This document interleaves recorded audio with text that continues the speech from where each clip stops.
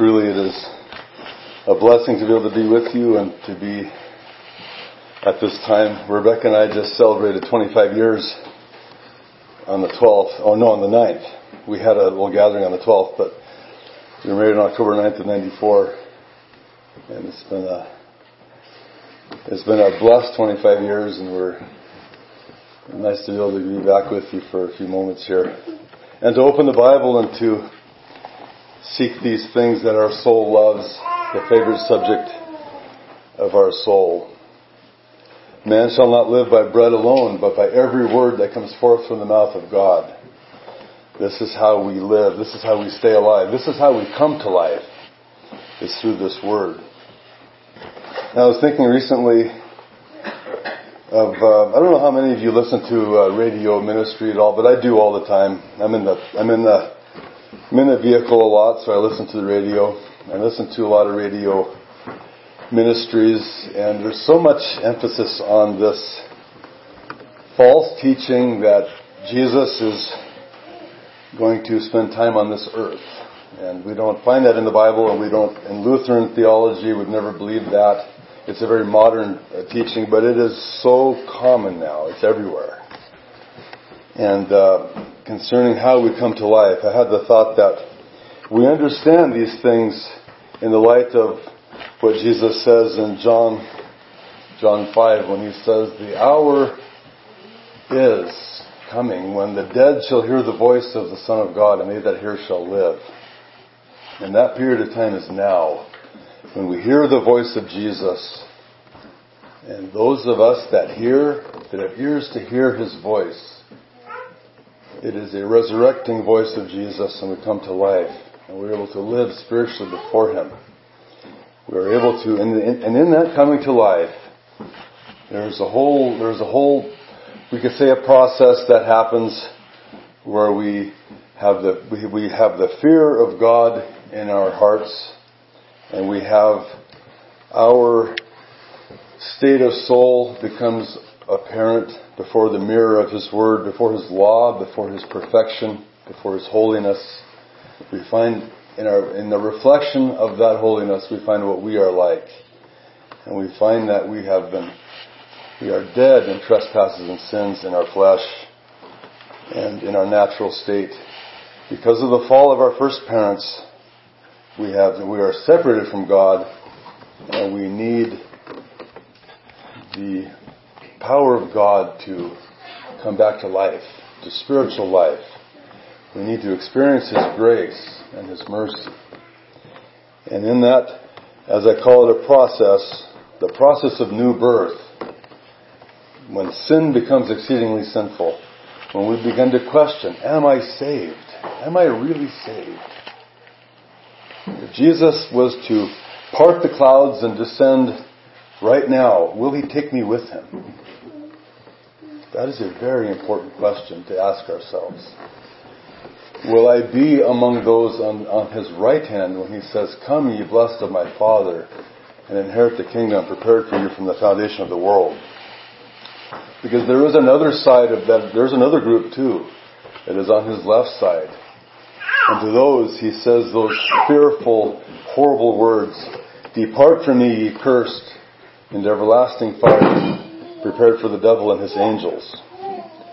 And so we find that in the urgency of the salvation of our soul, we find that the loss, what is a man profited if he should gain the whole world and lose his own soul?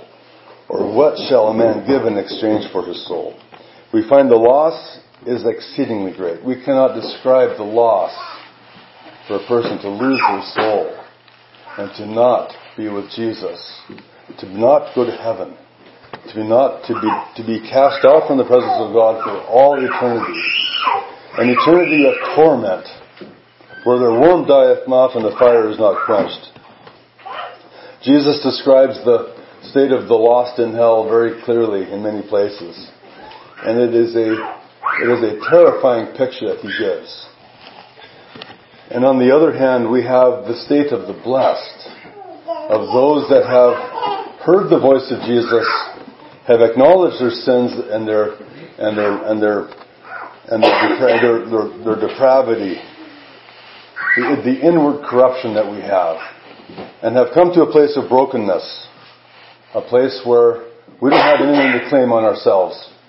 We have nothing to offer God, but we come to Him with a broken and a contrite heart, and He looks unto those that are broken and have a contrite heart, who are sorry for their sins. That is the one whom the Lord looks unto. And His delight is to show mercy to us.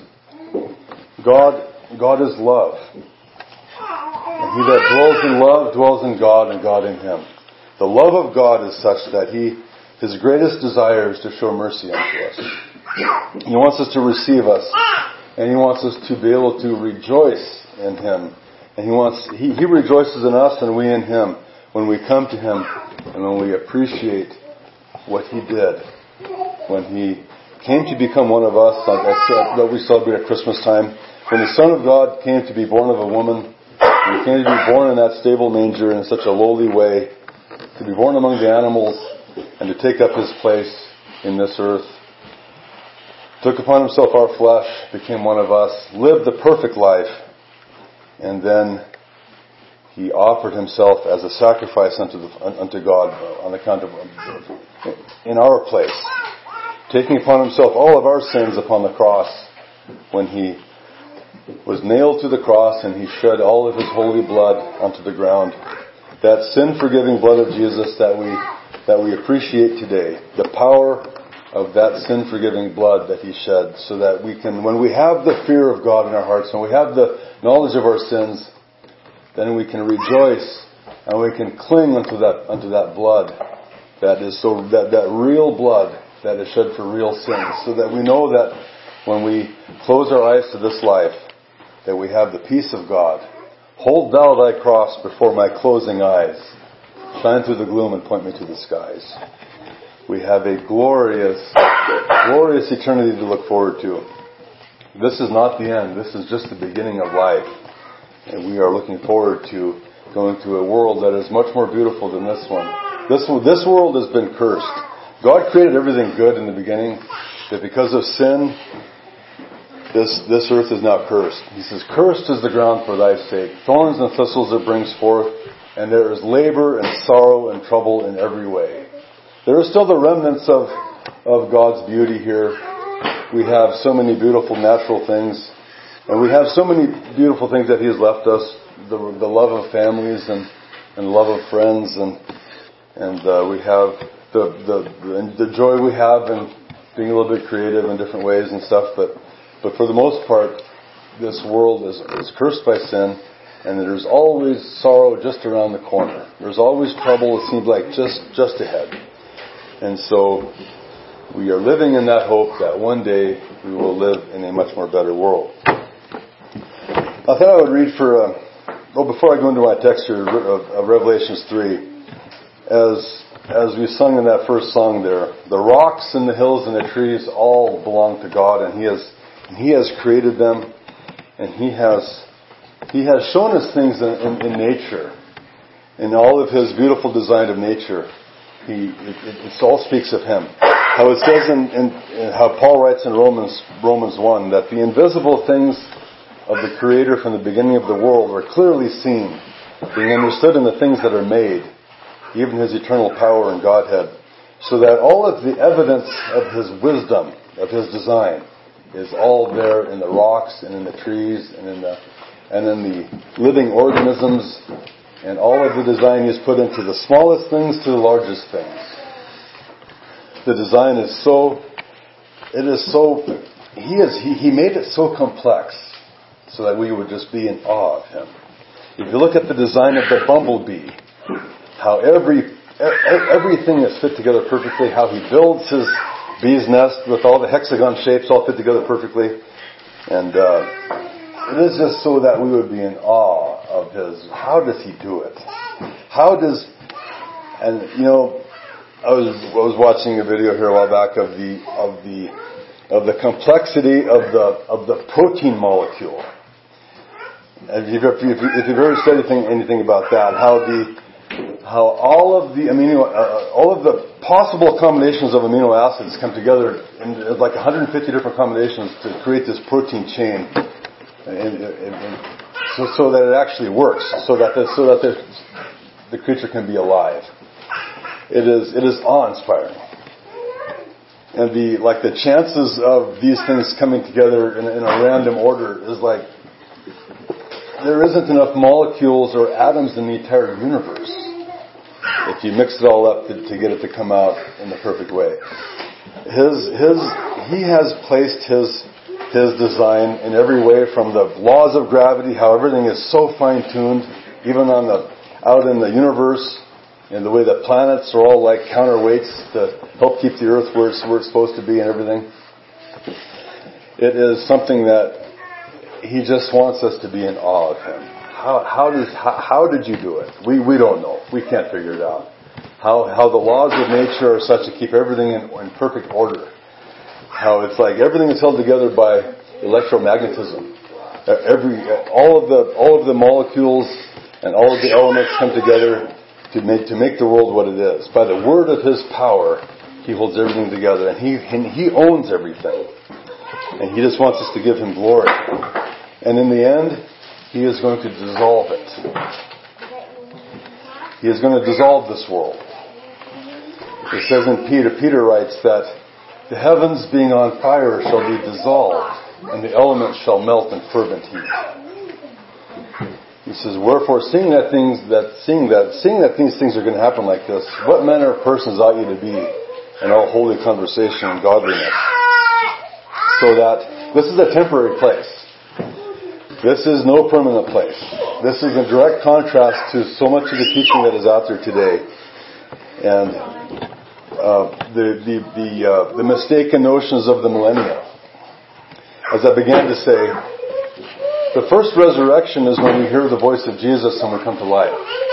The second resurrection is what Jesus speaks of also in that same place in John 5, when he says, the hour is coming when all that are in the graves will hear his voice, and they shall come forth.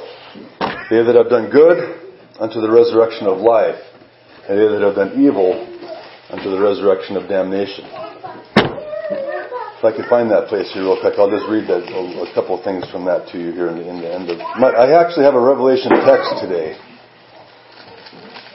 So, right here.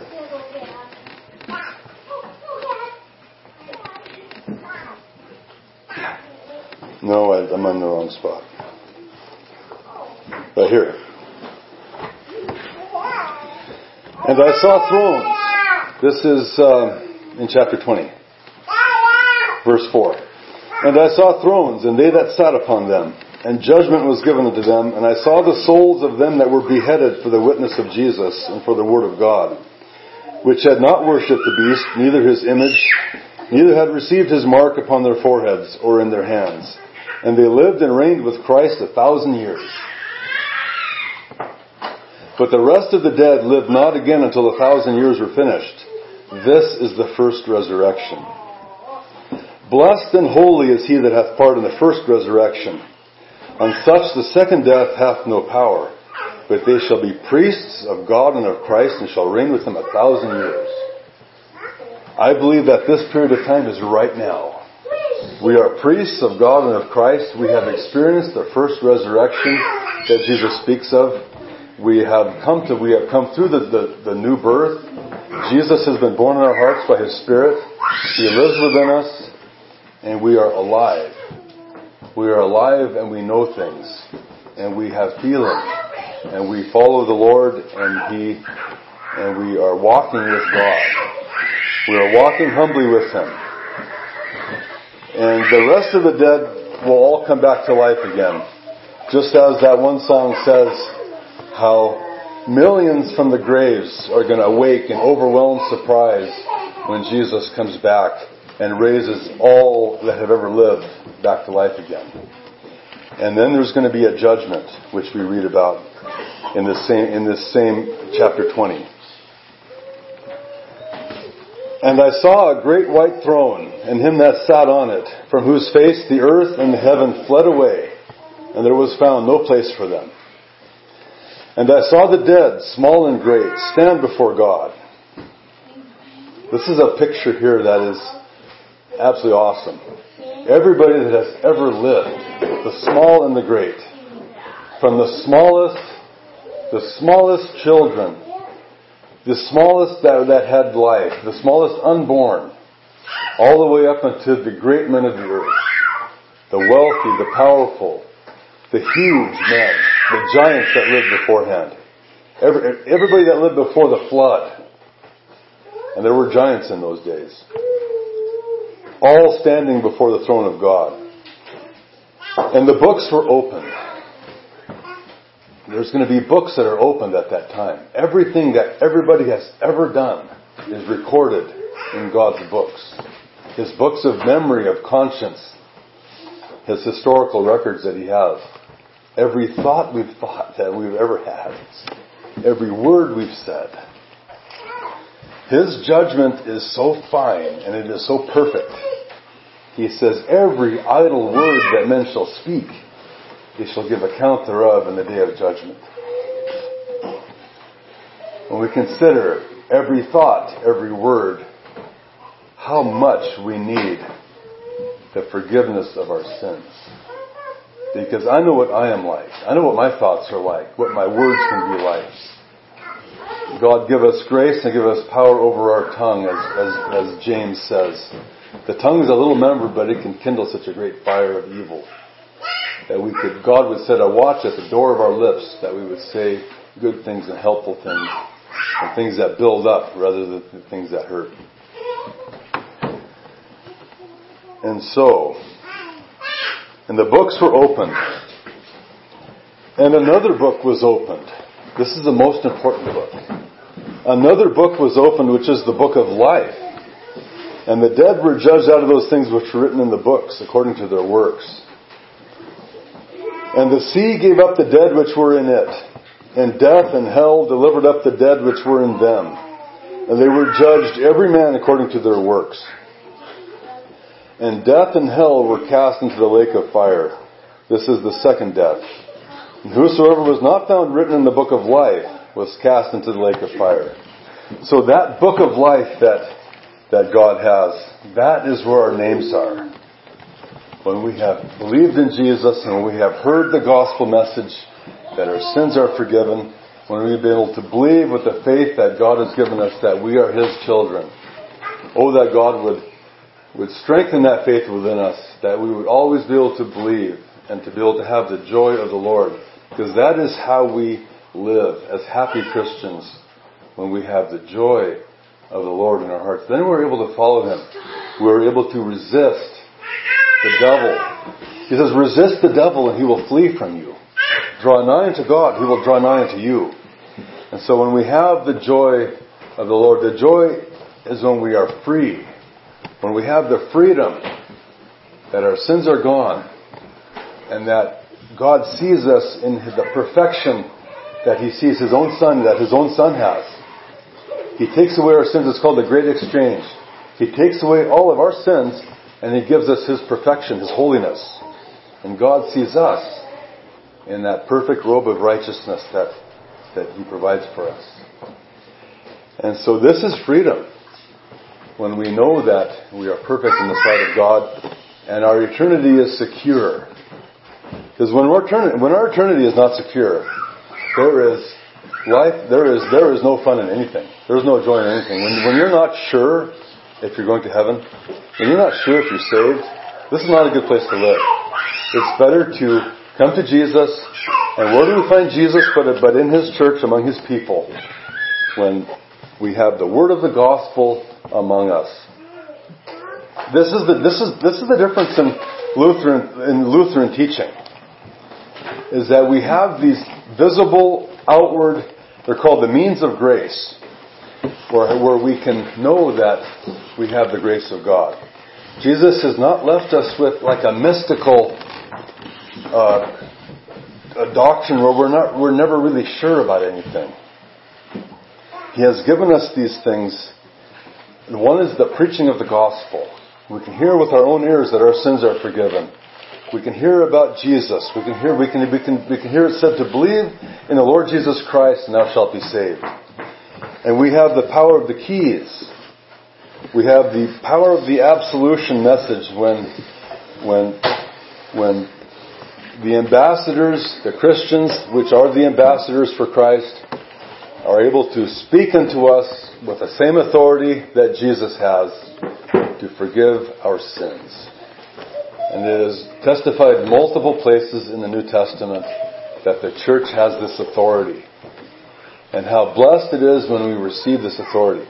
You know, I read quite a bit about, perhaps you've also noticed this in some of the other very gifted writers like John Bunyan. Very gifted in his Pilgrim's Progress and his other books. How he wrote in one place that when as long as he was in the pulpit, he seemed to have assurance of grace. And he had power to preach. But when he come down from the pulpit, he was assaulted by the devil. And the devil told him, how can you even be a Christian? You've sinned such grievous sins in your life and in your youth. And how do you know that they're washed away? And he labored under this bondage like this, oftentimes throughout his life. And I thought to myself, he needed to hear the absolution. He needed to be able to confess what he had done.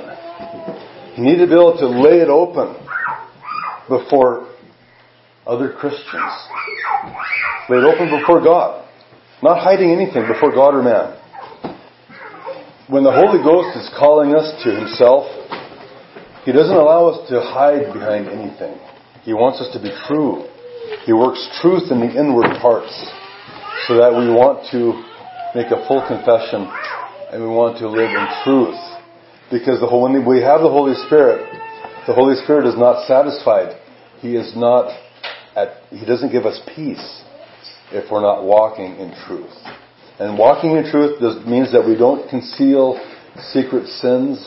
We don't abide sin in any part of our life when we have power to live differently. We are not the devil's puppets. Our flesh is always evil and it is never going to repent.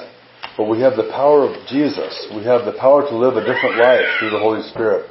Even though we still sin much every day in weakness and deserve nothing but punishment. We are not saved because of our obedience. We're not saved because of the way we live our life. Otherwise, we have no hope at all. We have no peace at all. If anything is dependent on what we do, we can never do it perfectly. And we can never know if we've done it perfectly. That's the difference between living Christianity and so many of the other religions in the world. They all require something of you. Some kind of a obedience to some religion or some code. And in that, Luther writes how the Muslims never have any peace that they've ever fulfilled anything properly. They never get any word from God that, now you've done enough and now you're acceptable. There's always this bit of fear and always this striving and never attaining it. This is the difference between when Jesus gives us His holiness by His Spirit. We have the peace of God, which passes understanding because it's not dependent on us. Because we can do nothing without Him. And so I've lost where I was even going with all that. But we're going to go back we'll go to our text here. I don't know how much time we have, but chapter 3, kind of reading through chapter 3 of Revelation here. And I had wanted to even refer to a little bit to chapter 2.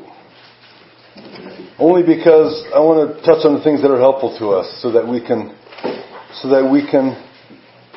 have a little bit of strength with the help of God, that God would, by His Spirit, as our brother prayed, that God would fill our needs that we have, because I don't know what you need, and you don't know what the battles I have, but God knows everything. He knows us much better than we know ourselves.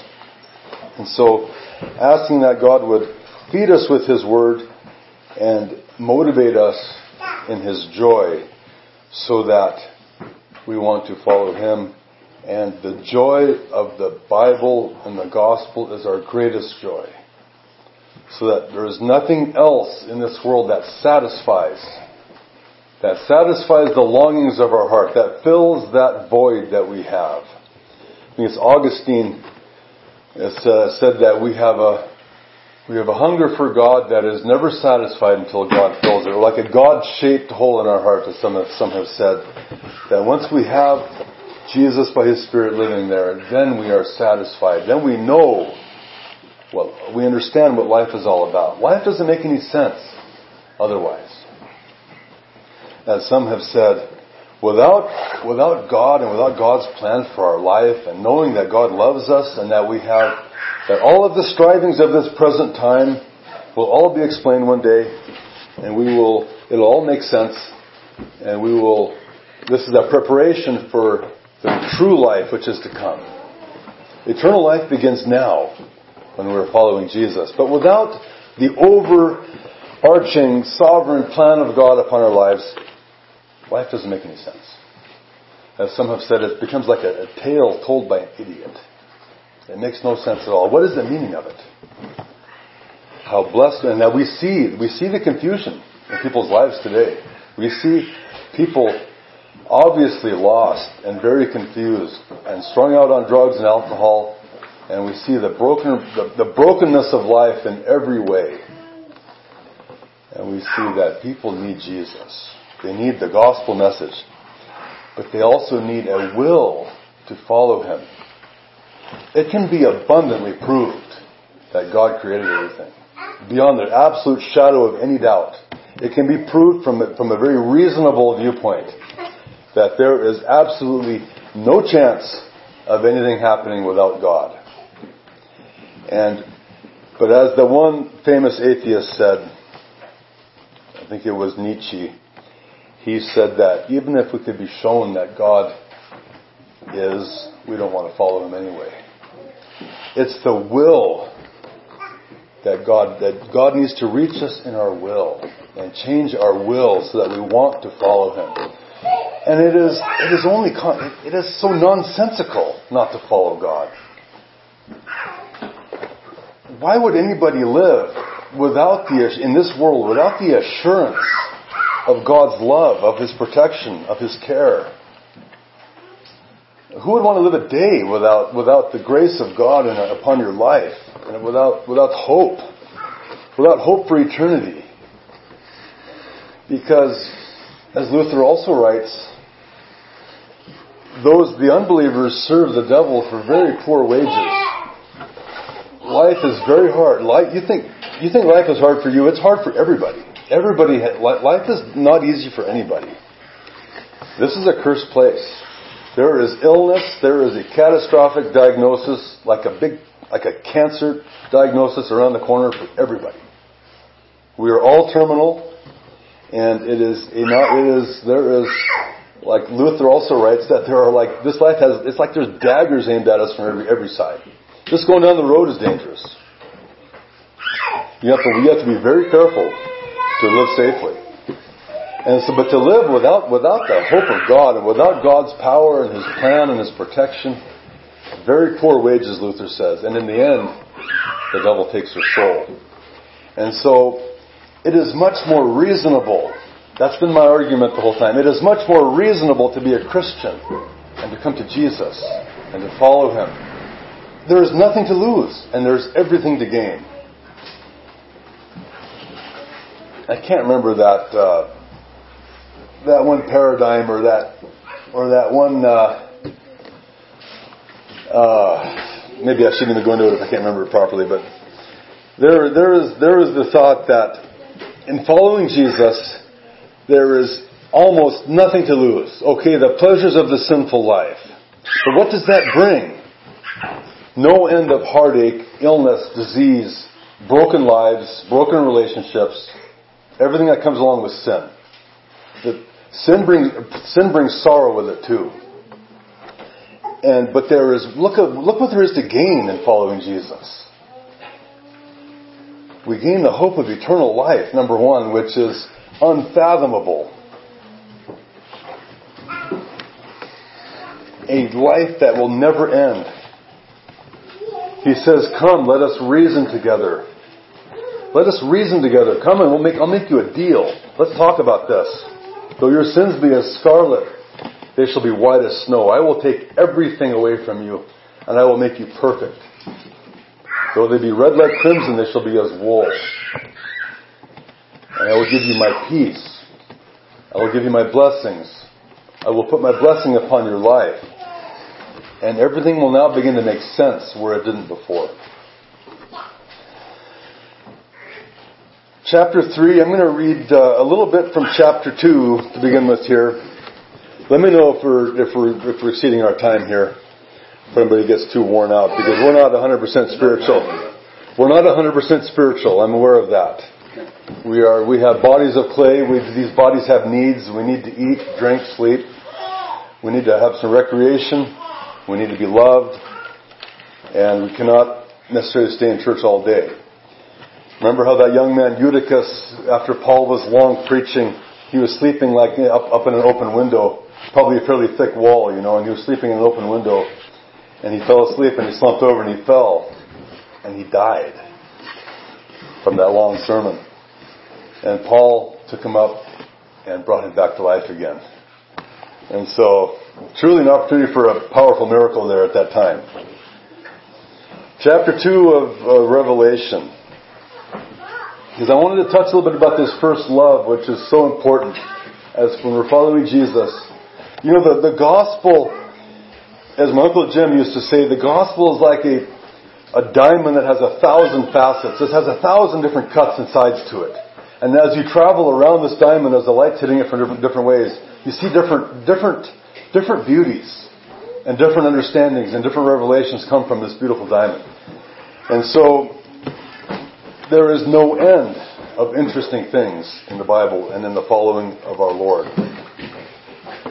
Chapter 2. Unto the angel of the church of Ephesus write, These things saith he that holdeth the 7 stars in his right hand, who walketh in the midst of the 7 golden candlesticks. This is a comforting place too, because Jesus is in our midst. These stars and candlesticks are the churches, and they're the angels of the churches. What is the angel of the church? Some have said it's the pastor. Some have said it's that like maybe a guardian angel of that church that is watching over that church. I know thy works, and thy labor, and thy patience, and how thou canst not bear them which are evil, and thou hast tried them which say they are apostles and are not, and hast found them liars. And so in following Jesus for a long, long time, perhaps we've done our very best to be faithful to Him, rooting out false doctrine, trying to serve in whatever office of ministry God has placed us in, and doing our best for a long, long period of time. And hast borne and hast patience, and for my name's sake hast labored and hast not fainted. It all sounds very, very positive. Like they have labored to be faithful to Jesus this whole time, and in serving others and in helping. Nevertheless, I have somewhat against thee, because thou hast left thy first love. Remember therefore from whence thou art fallen, and repent, and do the first works, or else I will come unto thee quickly, and remove thy candlestick out of his place, except thou repent. What is this? What are these first works? And this first love? This is that experience of new birth that we have when we are able to, what it's like when we are first able to believe in the grace of God, and how overwhelmingly joyous it is, and how our hearts rejoice in the love of Jesus. There's another place here in that I was going to touch on that a little bit that helps describe that here in 2 Corinthians. If I could find that here.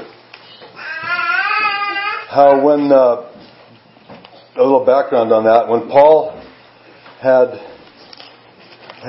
written to the Corinthians that there is sinful practices among you and you're not doing anything about it, and you need to deal with this, because these things should never be happening in the church. There was some fornication and some immorality that happened among the congregation, and Paul said that this should never happen among God's people. And Paul wrote to them, and he wrote to them quite harshly, that they would, right here in chapter 7. beginning with verse 8. Chapter 7 of 2 Corinthians, verse 8. For though I made you sorry with a letter, I do not repent. Though I did repent. He felt a little bit bad about maybe being so harsh to them. But he had to write seriously that they would deal with this, because this can have fatal effect upon your souls. If there is open sin in the congregation, open sin in people's lives, and it's not repented of and dealt with, the Holy Spirit can leave. We are not Calvinists. We believe in the sovereignty of God and in His faithfulness and His care for us. But that whole doctrine of election business in Calvinism is a rabbit hole that leads to self-righteousness and inward introspection and everything. How do you know if you're of the elect? How do you know that? Well, you have to have some fruits of faith, right? And so people begin to look within themselves for those fruits of faith, and that's just an empty hole. Lutheran teaching is we look to Jesus. We look upon Jesus, as the song says, I look not inward, I look not back, I look not around me, I look up into the face of Jesus, for there my heart can rest, and my fears are stilled. Looking into Jesus is like when the Israelites were in the wilderness and they had murmured and complained, and God sent fiery serpents among them, and many of them died from the infections, the poisonous serpents. And Moses cried unto the Lord, and God told him, make a serpent of brass, and put it up on a pole, and command the people that if they will even look upon that serpent of brass, that they will live. And he did that. And as many as obeyed the voice of Moses and just looked upon that serpent of brass, looked just like the fiery serpent. Just like Jesus became one of us, looks like us, even though we have the sinfulness, He doesn't. The brass serpent didn't have any poison in it. And if they looked upon it, doesn't even say they had to believe in it. Just look upon it. Look upon it and expect to be healed. And they were healed. So, by faith, we look up into the face of Jesus and we know that Him that cometh to me. You know, there can be a lot of fear. I can tell you this from my own experience. I went 30 days and 30 nights without properly sleeping when I was a young man. Because of the fear of God's judgment, the fear of His wrath. Knowing that I was lost, having no hope. And until I was able to believe for myself, I know what the terror of the Lord is like. I can speak from very first-hand experience what the terror of the Lord is like. We don't want to be on the wrong side of God. He is a consuming fire, and He is perfect. We want to come to Him in brokenness, and His delight, His motivation is to receive us and to shower us with His love. But we need to come in the right way. We need to come simply sorry for our sins and believing that Jesus, You are the Savior. I believe in You. I need what You offer. I need what You have. I'm a beggar of grace. I know You are merciful. I come to You. I believe that You are, and that You will reward me for diligently seeking You, as it says in Hebrews. For though I made you sorry with a letter, I do not repent, he says. Though I did repent. For I perceive that the same epistle hath made you sorry, though it were but for a season. Now I rejoice, not that ye were made sorry, but that ye sorrow to repentance. For ye were made sorry after a godly manner, that ye might receive damage by us in nothing. For godly sorrow worketh repentance to salvation, not to be repented of, but the sorrow of the world worketh death. And that's what I began to touch on is the fruits of sin in this world is sorrow. There is sorrow from sin, but it is not the sorrow that leads to God. It is the sorrow of the world. Godly sorrow is that sorrow we have when we know that we have sinned against God. And that like the prodigal son in that parable says, I have sinned against heaven and in Thy sight, and am no more worthy to be called Your son. Just please make me as one of Your hired servants. I'll do anything for You. I'm not worthy of anything, but please have mercy upon me anyway. This is the heart that has godly sorrow. It comes back to God. It doesn't run away from God. It comes back to God, believing in His mercy, that God is so good. He has a good and a gracious will for us, which is the most manifested in the Son of God becoming one of us. And He went about doing good all those 33 years He was here. He went about healing and helping and teaching. And all He did was enrage the Pharisees. And He spoke parables against them because they were self-righteous and they despised others. That is one thing that God hates, is that self-righteousness. That I am good and I am better than you. That is what God hates. That is one thing that He cannot stand. He wants us to have a gracious spirit. And when we have come into the kingdom of God, we know it is only by grace, and we look upon others as better than us. He says, let each esteem the other better than themselves. For godly sorrow worketh repentance to salvation. This makes us change. Godly sorrow.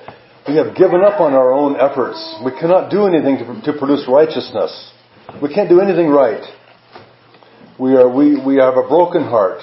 We don't claim anything for ourselves as if we're worthy of it. But we come in pure humility. Not to be repentant of. Never to be sorry about this. But the sorrow of the world worketh death. For behold this selfsame thing that ye sorrowed after a godly sort. What carefulness it wrought in you. Look how careful you became. After, as Lasadius says, sorrow after the mind of God. After God's mind was placed in you, and you began to hate that sin that you had committed. You felt very, very bad about it, and you hated it. You hated you hated sin. This is the difference when we have the Holy Spirit. We love the things that God loves, and we hate the things that God hates. What carefulness it wrought in you. There was one in Finland, one older minister that said that before I was a Christian, I didn't have the peace of God. I lived as carefully as I could, trying to do what was right. But after I became a Christian, I was 10 times more careful. After I received the grace of God, and I had the love of God in my heart, and I loved my neighbor as myself, I did not want to in any way hurt my neighbor. But I became very, very careful to make sure that any dealings I had, that everything was above board, and I tried to take care of my neighbor in every way I could. Because love, when we have love doesn't want to hurt anybody. Love works no ill toward his neighbor. Therefore, love is the fulfilling of the law. What carefulness it wrought in you. Yea, what clearing of yourselves. Now they're purging out sin among themselves. They want to get everything in the open and get everything dealt with. Yea, what indignation. All of a sudden now they're upset that something like this could happen in their midst. Yea, what fear. Yea, what vehement desire. Yea, what zeal. Yea, what revenge. In all these things ye have approved yourselves to be clear in this matter. And so that is what I was speaking of. This first love that when we first come to be able to believe that the grace of God belongs to us, such as we are.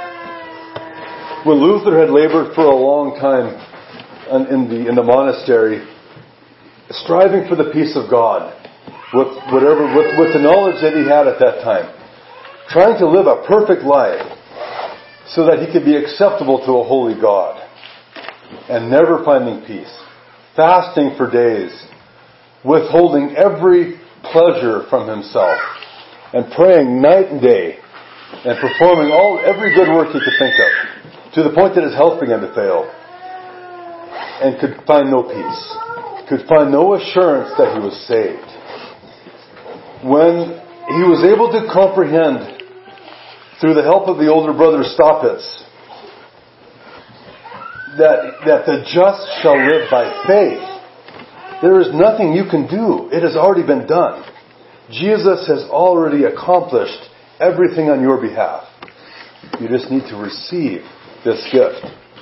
And as I began to described in Lutheran teaching, how we receive the gift through the preaching and through the absolution and through the Lord's Holy Supper, where we can gather together and partake of the body and blood of our Lord, knowing that he that eats my flesh and drinks my blood has eternal life.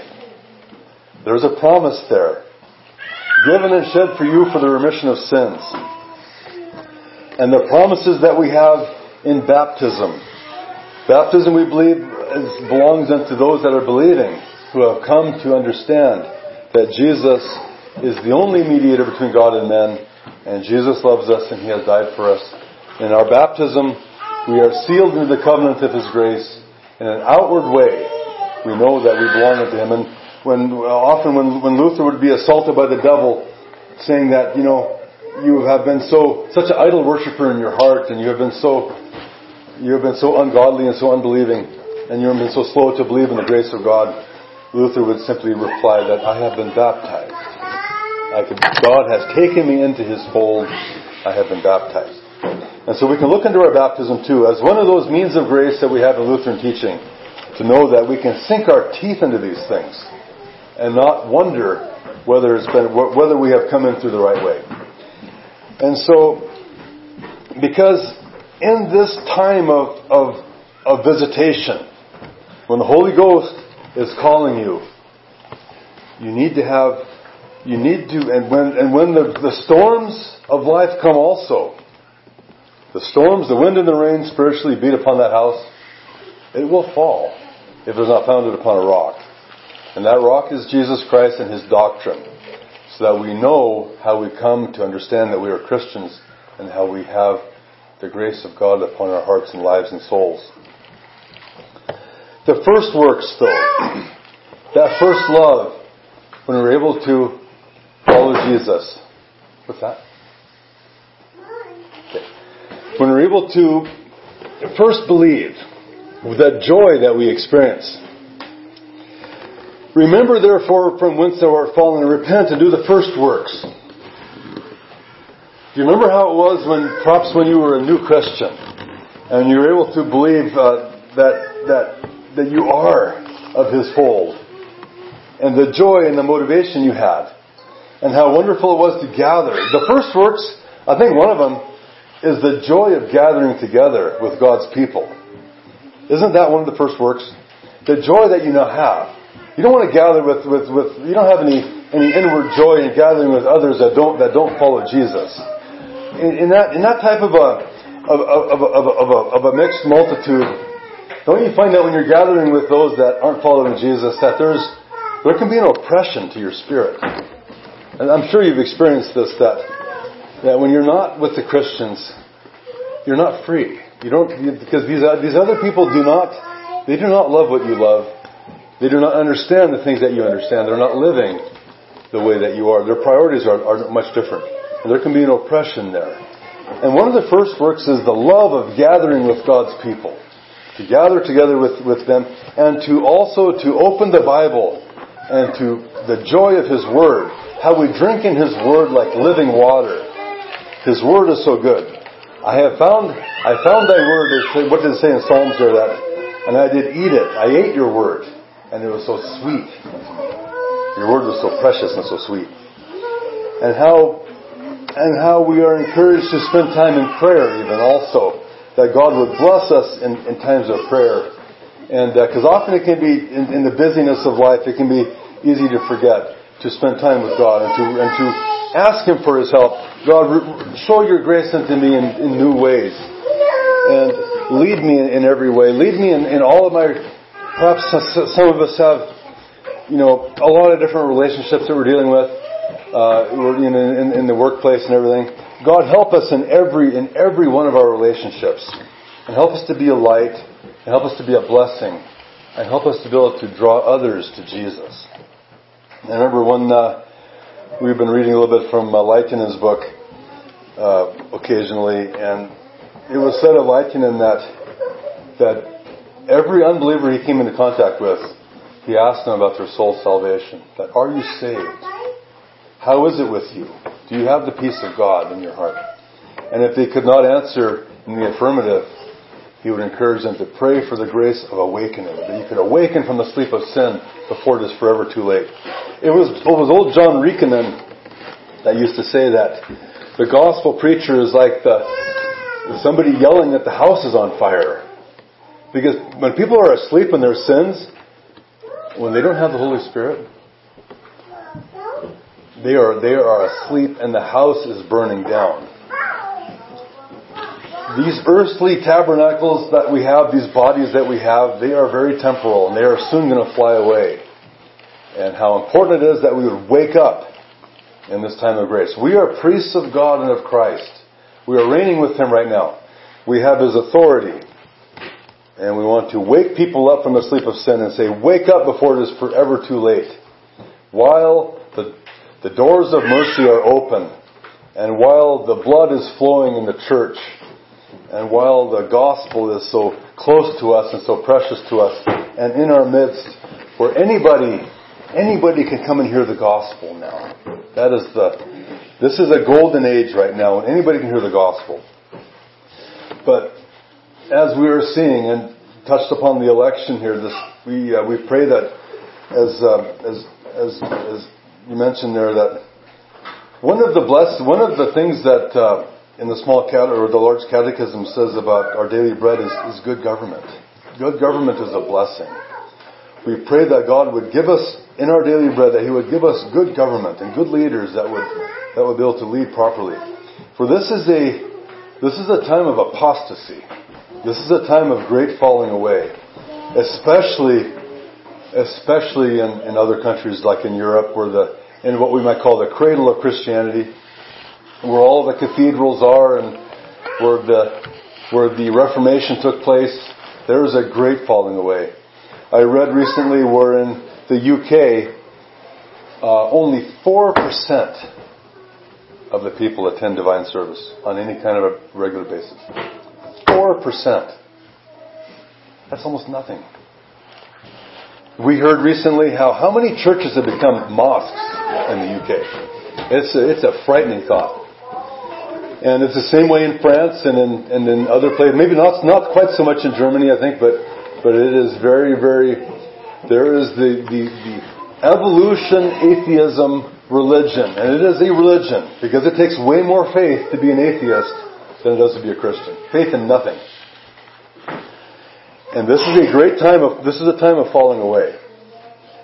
And we do have some understanding that people kind of get the government that they want, that they deserve too. And we kind of seen it there in our last election there, when Trump was elected, that it was a time of reprieve for us. We felt like, I told the kids the morning after the election that it's a better day. I was so moved. I says, you have a little time. It's going to be a better day. We have today. Today's better than it was yesterday. And we ask that you would also be blessed with good government. And God knows our needs. And God blesses us, not always according to what we deserve. Just think of Sodom and Gomorrah. If there had been 10 godly people, He would have spared it. Remember that? I just love that place where Abraham is making deals with the Lord. The Lord appears unto him in the form of 3 angels. And they have a conversation there with Abraham and Sarah. And it is such a moving picture to me how God will condescend. The God of glory, the God of majesty, the God who fills heaven and earth, who opened up all of space, all of known and unknown space, just like this, just opens it up out of nothing. We are so infinitesimal. We are so tiny. We don't amount to anything. We're not even ants in His sight. And yet He condescends to us. He has made us in His image, in His likeness. He comes and He's born of a woman. The Creator of everything is born of a maiden in Bethlehem. But anyway, the angels come to Abraham and Abraham's making deals with God that if you can find 50 in those cities, Abraham knew how bad they were. We can be sure of that. Abraham knew all about it. But he says, if there's 50 there, will you spare it? And God says, yes, I will spare it if there's 50 there. Maybe if there's 40. What do you think about that? Would 40's got to be enough, right? And God says, I'll spare it for 40. And finally he gets down all the way down to 10. That peradventure, Abraham, then he kind of prefaces his remarks. He says, I shouldn't even be speaking unto you about this, but I'm so small that... But even if there was 10, do you think you could just let it be? Because Abraham loves Lot, and he wants Lot to be spared. Abraham, even though Lot hadn't really treated him very good, this is the heart of a Christian, see. Lot hadn't treated Abraham very good. Remember how Lot chose all the better ground, even though Lot was younger and should have deferred to his older uncle. Still, Abraham loves Lot. And he says, he's trying to get it spared for Lot's sake. But ultimately there wasn't 10 there. But we believe that in this time in which we live, God will take care of us. He will spare us because He loves us and He wants us to be able to live. Some of the stuff they're proposing, like that, I don't know if you heard anything about that Green New Deal and some of the radical socialism that's out there now that is gaining ground. It is absolutely destructive. It becomes like, okay, now where do we go? Because life won't work like this. We'll become like Venezuela, where you can't even buy a loaf of bread. I mean, this is how the mind is without the fear of God and without the common sense. They want to do away with petroleum. Can you imagine the death and destruction that happens to the world when we lose the petroleum? We cannot produce food. You cannot get food into the cities without diesel fuel. There will be starving people everywhere. And so this is how stupid it is right now. Some of the stuff that's being proposed. But we believe that God loves us. God will take care of us. He will take care of the children. He will preserve His people. And so we can trust in Him and believe in Him that even though everything can look so dire and look so strange and look sometimes I'm just in bewilderment that where are people's minds gone? There is no example of socialism and communism that's ever worked in the world where it produced anything but misery. And so the people can still turn to that is really a testimony of perhaps God has given them over to a mind that they can't think properly. Where does it say in Joel that the sun shall be darkened and the moon shall be turned into blood before that great and notable day of the Lord come? And so perhaps it is, as we see these things come to pass, we need to lift up our heads and look up, for our redemption draws nigh. And know that signs of the times should not discourage us, but they should encourage us that Jesus is coming soon and He will take us to be with Him. And we don't know what we're going to be like when He comes and gives us a new body, but we know that we're going to be like Him, like unto His glorious body. Because these bodies are not going to heaven. Flesh and blood cannot inherit eternal life. Corruption cannot inherit incorruption. And this mortal must put on immortality. We will be changed. He's going to give us a new body. A body that will never grow old. A body that will not have any more pain, or any more sorrow, or crying, or tears. There will be no more death. No more loss. No more of that horrendous heartache that we can have here. That's enough on the first love. I was going to go to chapter 3 now and read a little bit more here, if you can bear with me for a little bit longer. And unto the angel of the church in Sardis write, These things saith he that hath the 7 spirits of God and the 7 stars. I know thy works, that thou hast a name that thou livest and art dead. Be watchful and strengthen the things which remain that are ready to die, for I have not found thy works perfect before God. Remember therefore how thou hast received and heard, and hold fast and repent. If therefore thou shalt not watch, I will come on thee as a thief, and thou shalt not know what hour I will come upon thee. Thou hast a few names, even in Sardis, which have not defiled their garments, and they shall walk with me in white, for they are worthy.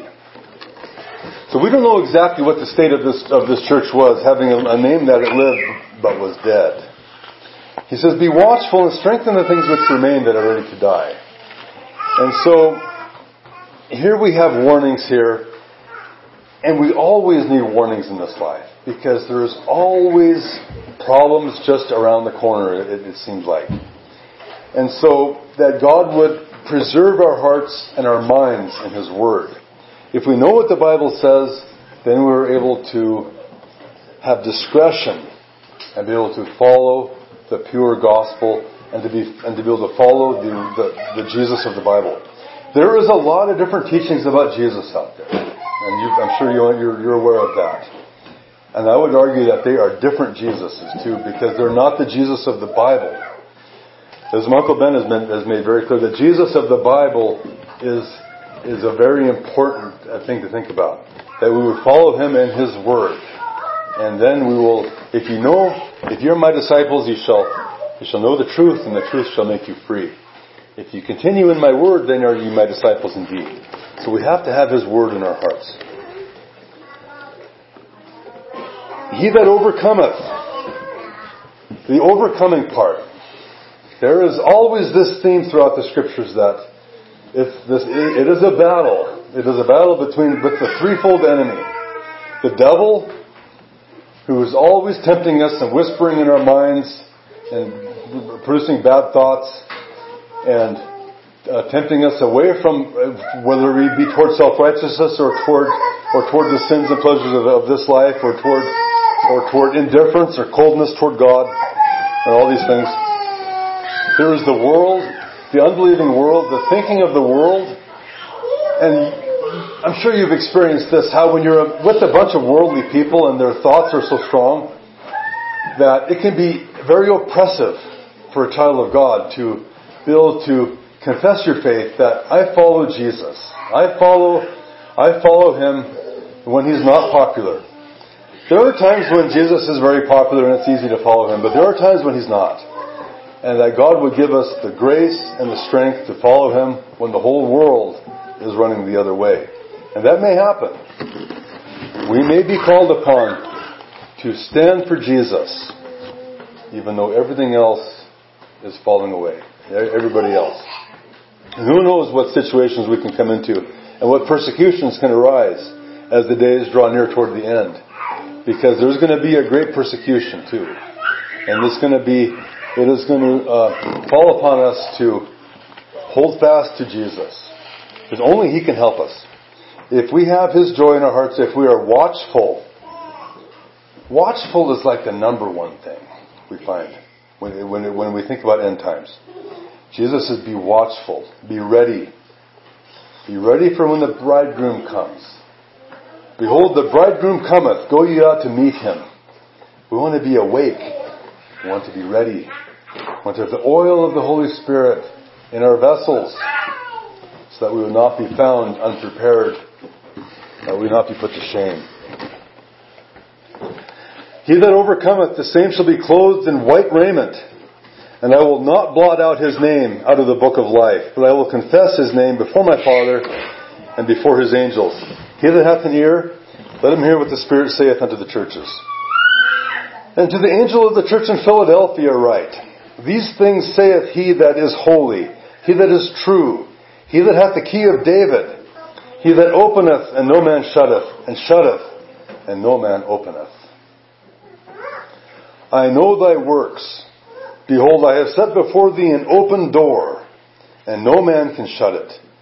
For thou hast a little strength, and hast kept my word, and hast not denied my name. Behold, I will make them of the synagogue of Satan, which say they are Jews and are not, but do lie. Behold, I will make them to come and to worship before thy feet, and to know that I have loved thee. Because thou hast kept the word of my patience, I also will keep thee from the hour of temptation which shall come upon all the world, to try them that dwell upon the earth. There's an hour of temptation coming. And it says that the devil is going to be able to do great signs and wonders before the end. Perhaps this refers to that place where he will be able to call fire down from heaven. And in whatever way this is, we don't know. Whether it's some kind of a natural event, or if it is a spiritual, demonic type event. But we know that the devil is going to try to impress people away from the gospel, especially in the end. And Jesus says that times are going to be so bad before the end that except those days would be shortened, there should no flesh be saved. If the days kept going like they were, nobody could be saved.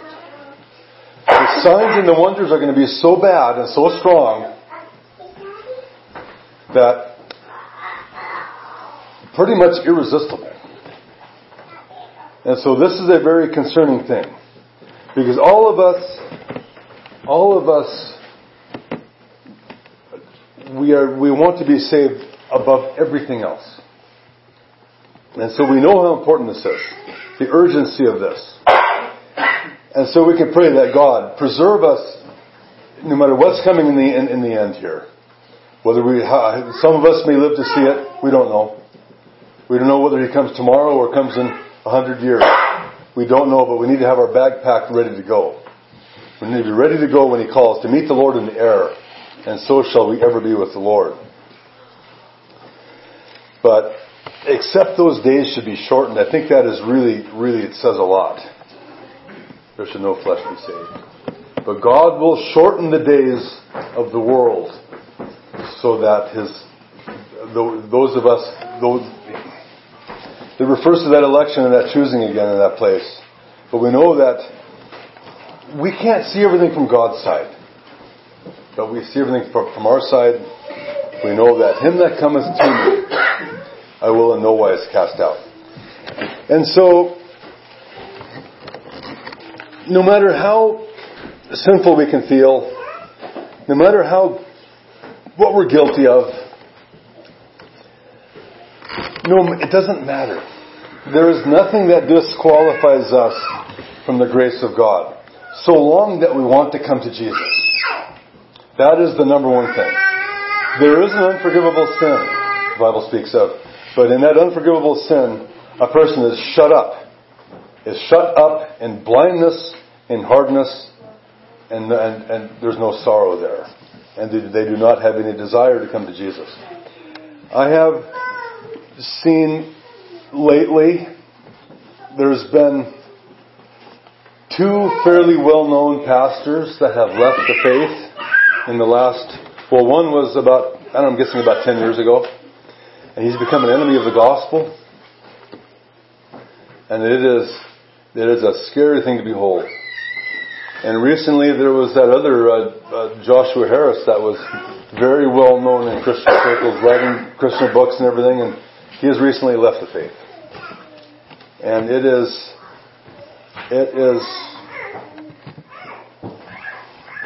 a very scary thing to think about.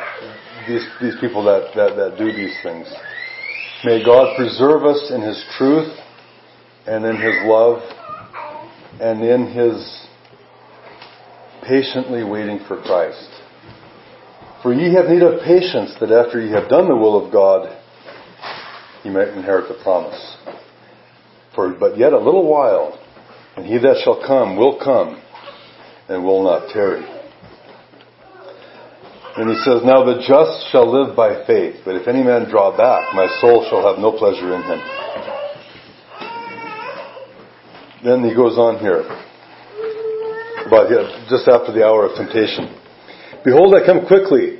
Hold that fast which thou hast, that no man take thy crown. Him that overcometh will I make a pillar in the temple of my God, and he shall go no more out.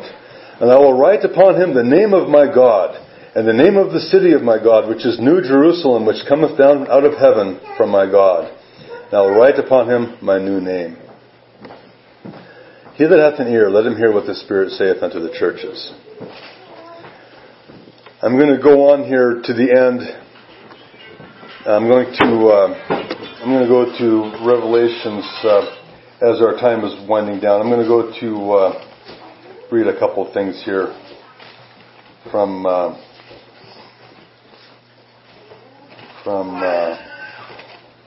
chapter 21, and then a little bit from 22 also. Because these are so encouraging to us that we would know what is awaiting us, so that we can have strength with the help of God to walk a few more footsteps on this road that leads to eternal life. That Christ would dwell in our hearts by faith. As we dwell upon His Word, faith cometh by hearing, and hearing by the Word of God. And I saw a new heaven and a new earth, for the first heaven and the first earth were passed away, and there was no more sea.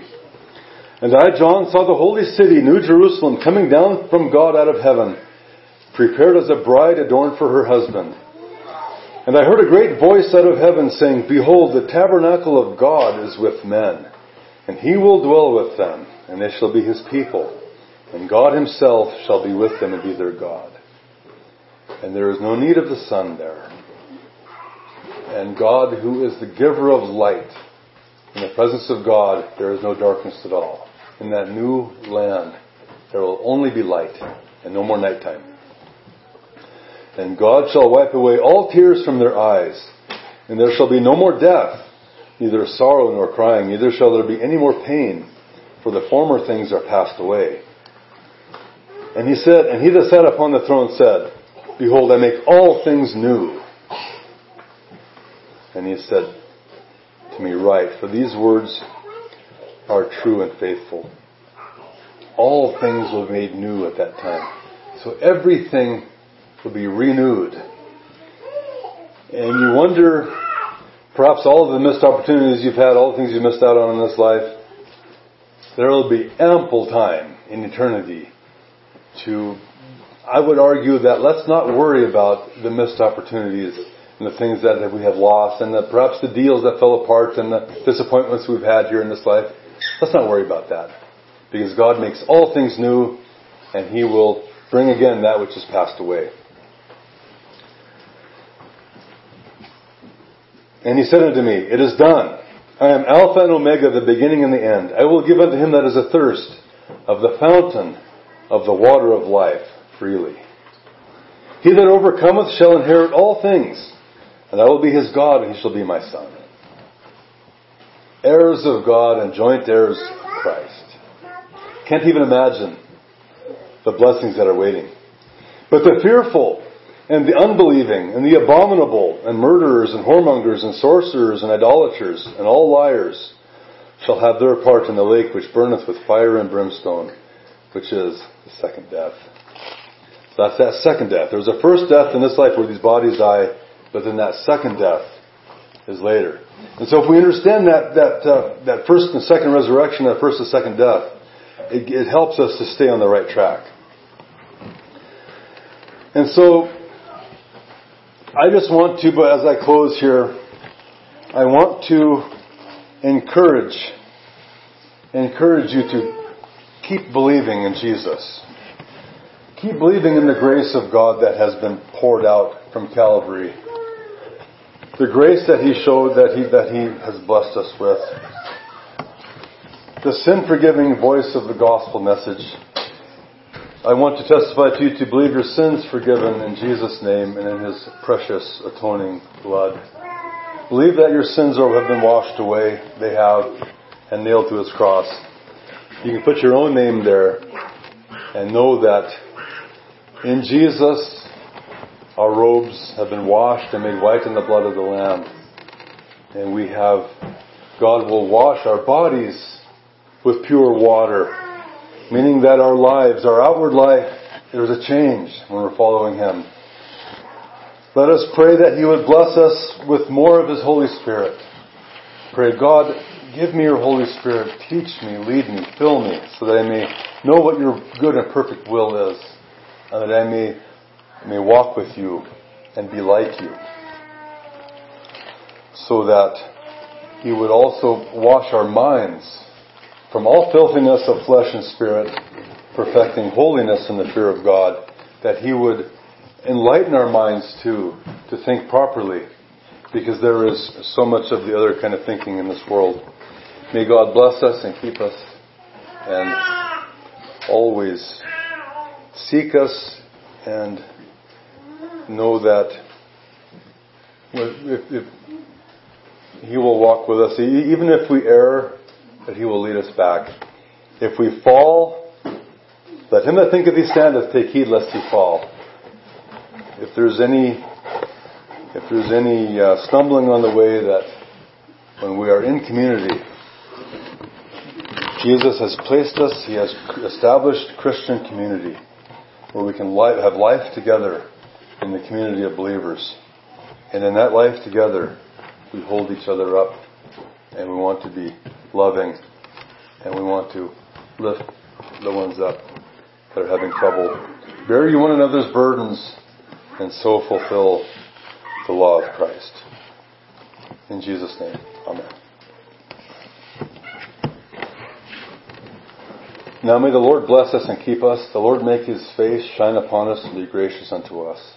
The Lord lift up His countenance upon us, give us everlasting peace. In the name of the Father, the Son, and the Holy Ghost. Amen.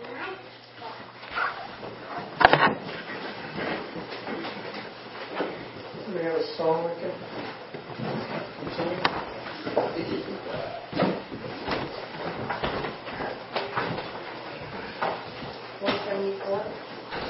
474.